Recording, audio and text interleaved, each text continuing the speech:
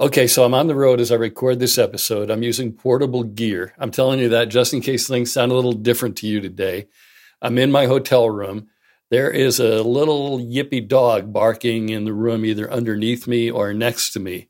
So if you hear the dog bark, I'm not editing it out. We're just going to go for it. So I'm in the land of my birth, the New York metropolitan area.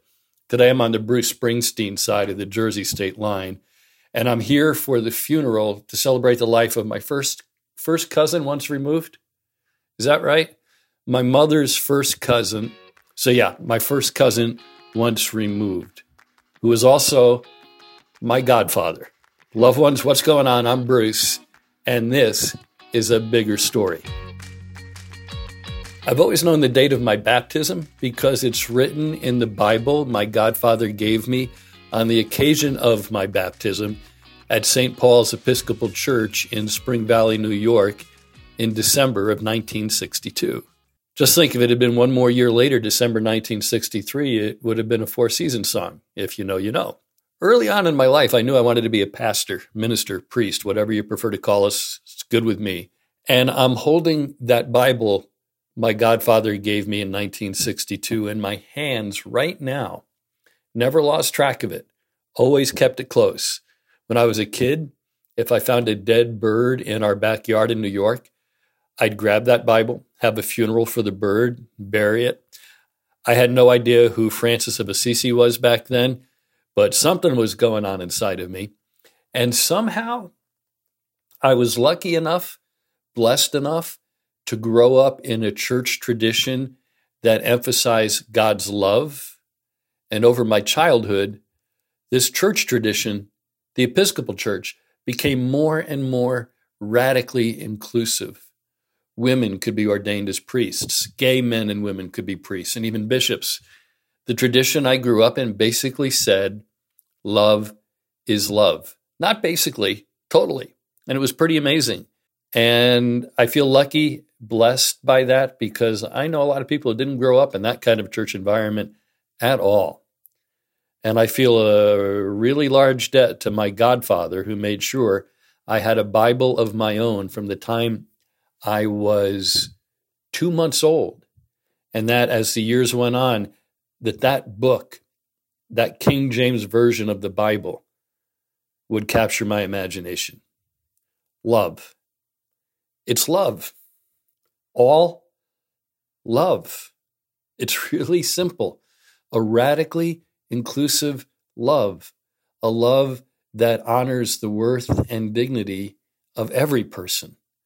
And if you tell a person that always and forever their service, their participation as a leader, as a servant leader in the key positions of leadership in a faith community, that their service is not acceptable, like telling a woman she can't preach, or a gay person that they are not acceptable as a priest or a minister, then you are not fully honoring the full worth and the full dignity of that person, no matter what theological and conceptual gymnastics you might offer up.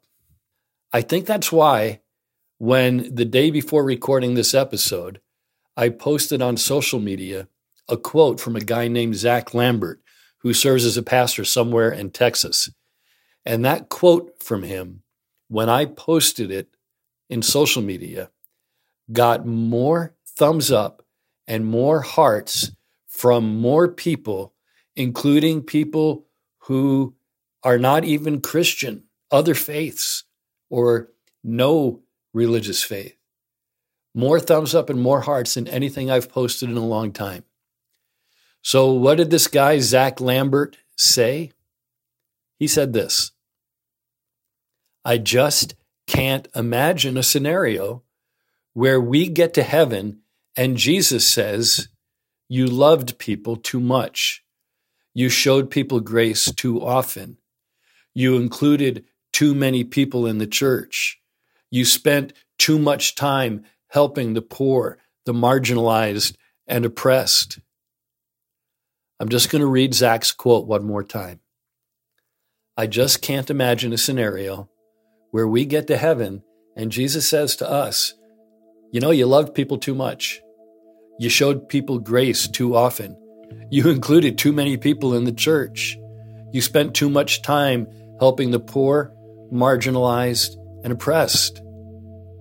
Zach Lambert says he can't imagine that scenario, and neither can I. So now that we've established that, I'm just going to do a mic drop with this tiny little portable mic that I shoved in my suitcase this morning and tell you, as I always do, stay in touch. Bruce at brucecole.tv. Talk to you soon. Remember, you are loved, and let's keep writing a bigger story.